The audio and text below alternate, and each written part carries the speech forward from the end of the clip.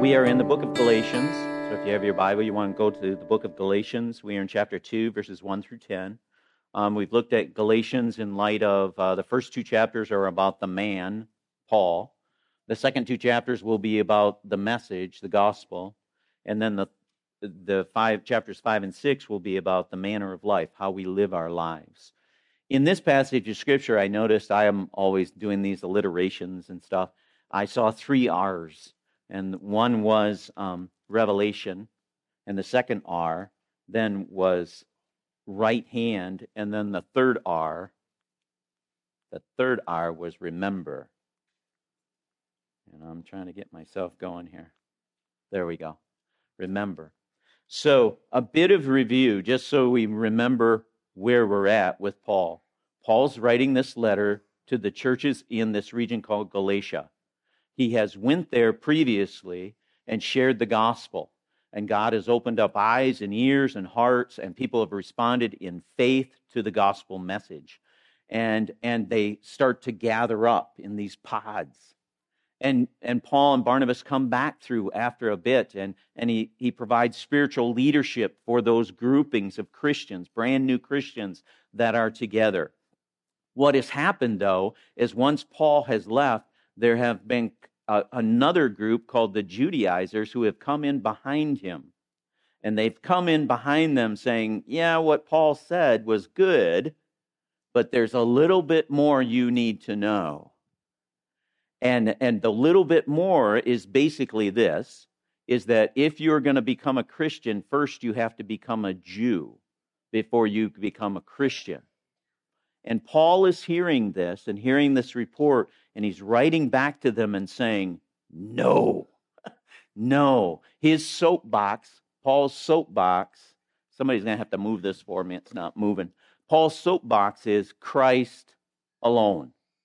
Do not add anything to our salvation but Christ alone. If we add anything to it, if we diminish what was done on the cross, we say what we're saying is what he did was not sufficient enough.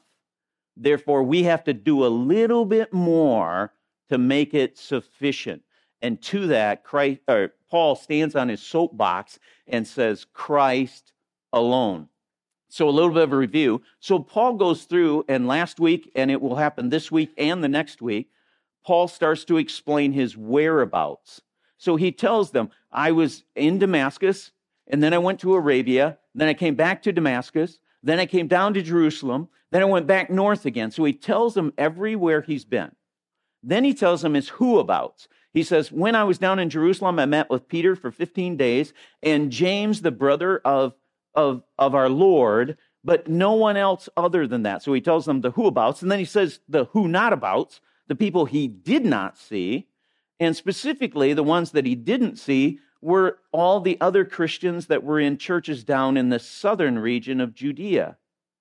And then he ends it this way. He says, but the whatabouts is that it was circulating that there was this man named Paul, Saul, who used to persecute the Christians, but he is now a Christian proclaiming Christ, Jesus, as the Messiah.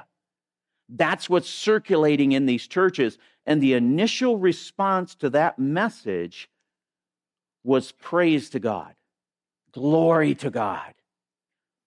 Now, this is Paul's third time of emphasizing the gospel. Every paragraph, every section that we have went through, he has made mention of the gospel.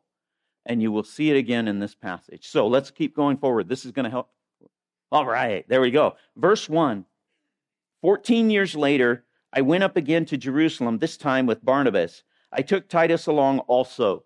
So now it's like those movies. You watch the movie and then it says on there, 3 months later. It's kind of the same thing. 14 years later, after he went to Jerusalem the first time, 3 years later and met with Peter, he says, 14 years later, I went back to Jerusalem.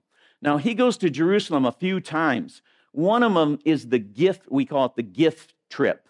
It's where they find out that there is quite a need in Jerusalem. There's a famine. There's the Christian church is suffering, and all the Christian churches to the north start to gather up resources, and Paul and Barnabas are headed back there. And so it's the gift trip, where they're taking this gift back to these people that are in need. A second trip he takes is the council trip, and that's in Acts chapter 15.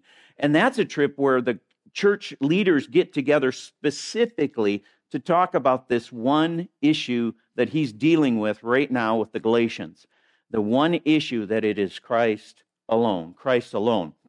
Verse 2, he says, I went in response to a revelation and set before them the gospel that I preach among the Gentiles, but I did this privately to those who seemed to be leaders for fear that I was running or had run my race in vain. So now he says, I'm doing this because of a revelation. He had already said once in chapter 1, verse 12 of a revelation, but it was a revelation from Jesus Christ. He got the gospel from Jesus Christ. Jesus Christ uncovered the gospel for him to understand it and to respond to it. This one is one that we find in Acts chapter 11, where there was a revelation. There were some prophets that came down from Jerusalem, and Agabus is his name, said that there will be a famine. There will be a drought. There will be a hard time for the churches in the south. And because of that revelation, that's why they started gathering up all these gifts. And so here is Paul. He's following that revelation. It puts him down in Jerusalem. But while he is there, he talks to them. And he says, who's them? Well, in verse 6, it says, for those who seem to be important. So whoever them are important. And then if you jump to verse 9, it says, James, Peter, and John, those reputed to be pillars. So we know at least that them includes Peter, James, and John, but also most likely it's going to include the apostles, the rest of the apostles that are there. And he takes this opportunity when he's delivering this gift to meet with those men privately and share with them, this is what I'm sharing with the Gentiles. This is the gospel message I am sharing up north with the Gentile believers. Now, he's not doing that to like find out if it was okay. No, he stands on this no matter what. But he's saying that to verify so that they understand and he understands that they have a united message. They have a unified message that is going out. That when he says the apostles say, he's speaking of himself also, but the apostles say Christ alone. Christ alone. And one side point here to deal with the R.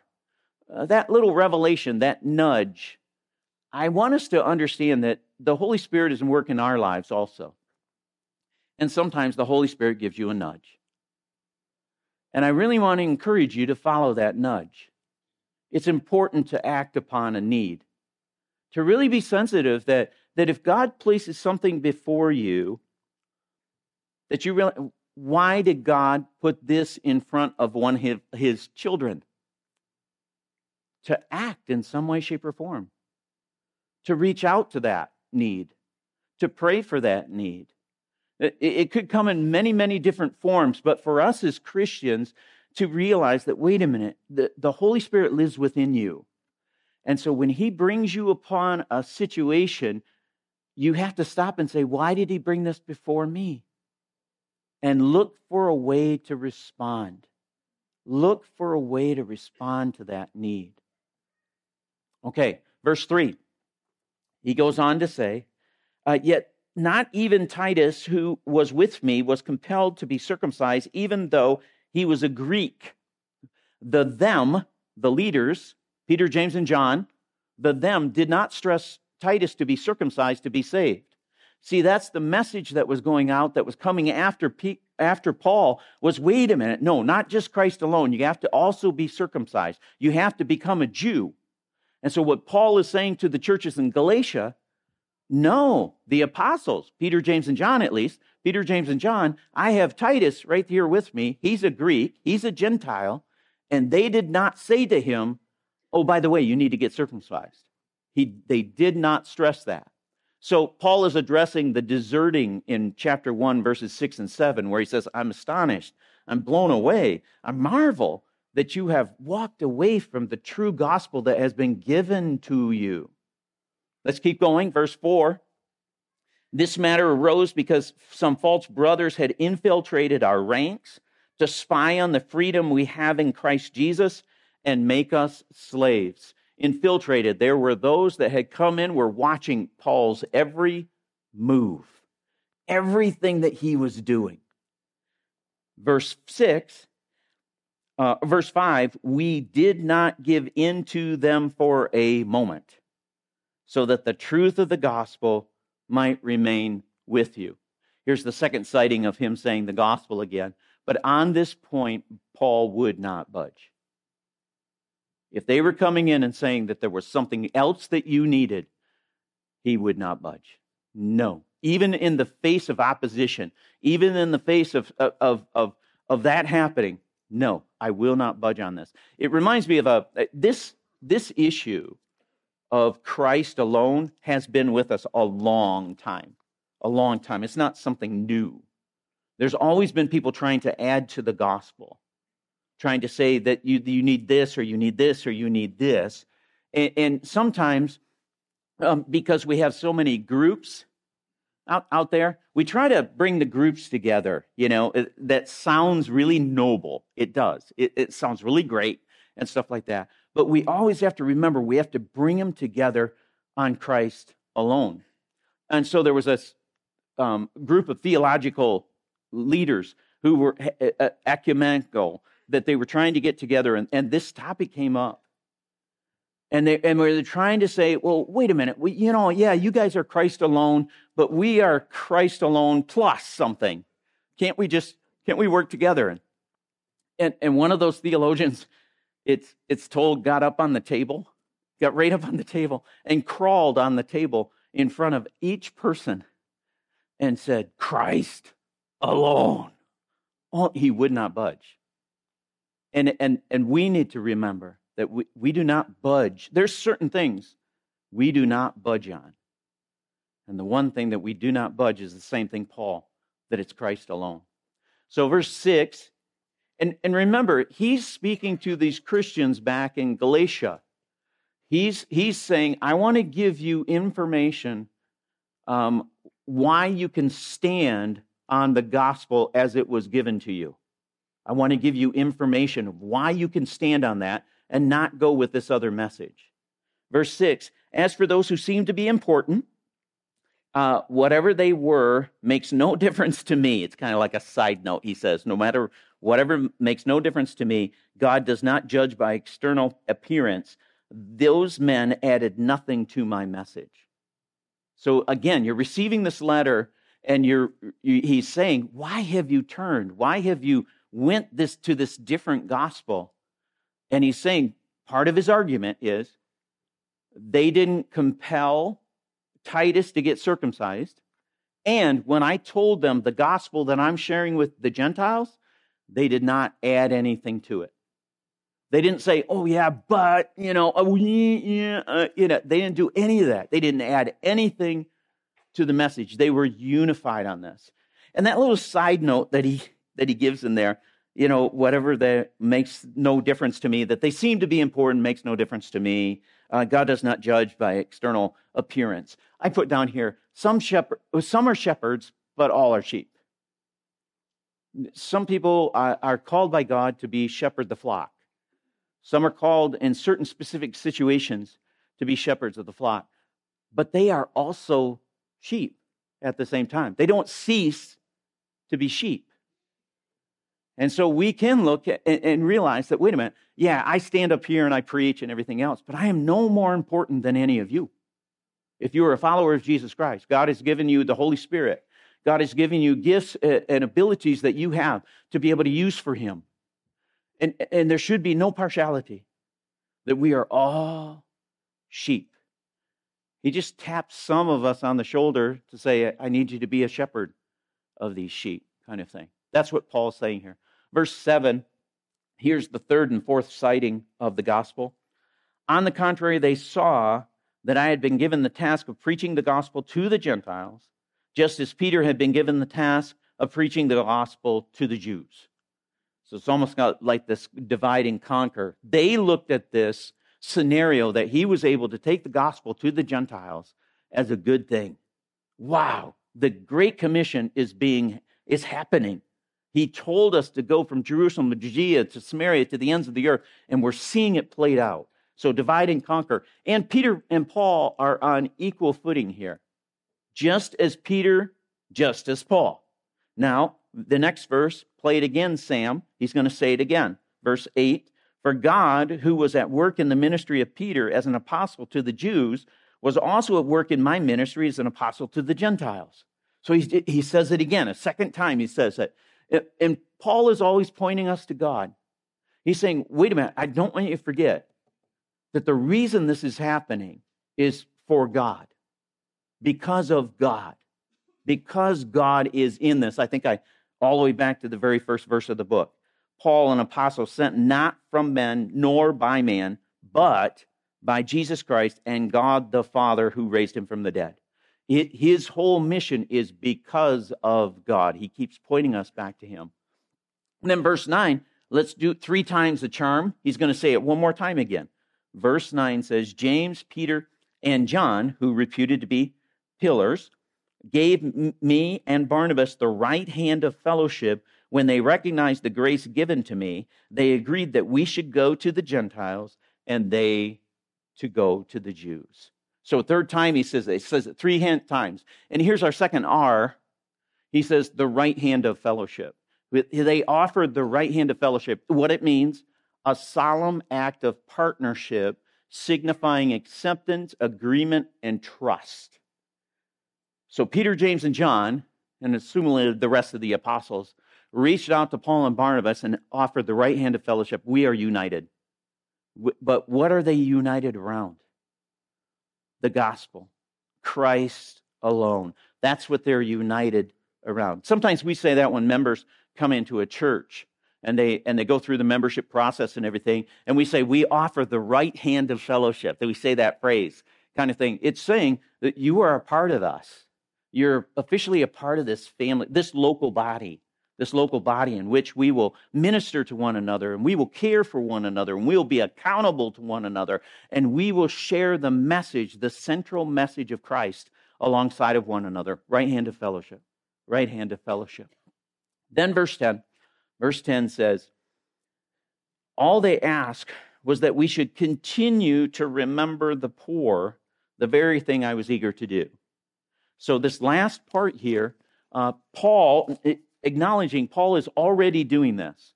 He is already remembering the poor. Continue to do that. Remember the poor. Why is he there on that trip? He's bringing all these resources down from the north to the south to remember the poor that are there. And I gave you some verses there, but I only want to go to one of them, 2 Corinthians. That's 2 Corinthians chapter 8. 2 Corinthians chapter 8, I want you to hear of one of those scenarios about remembering the poor.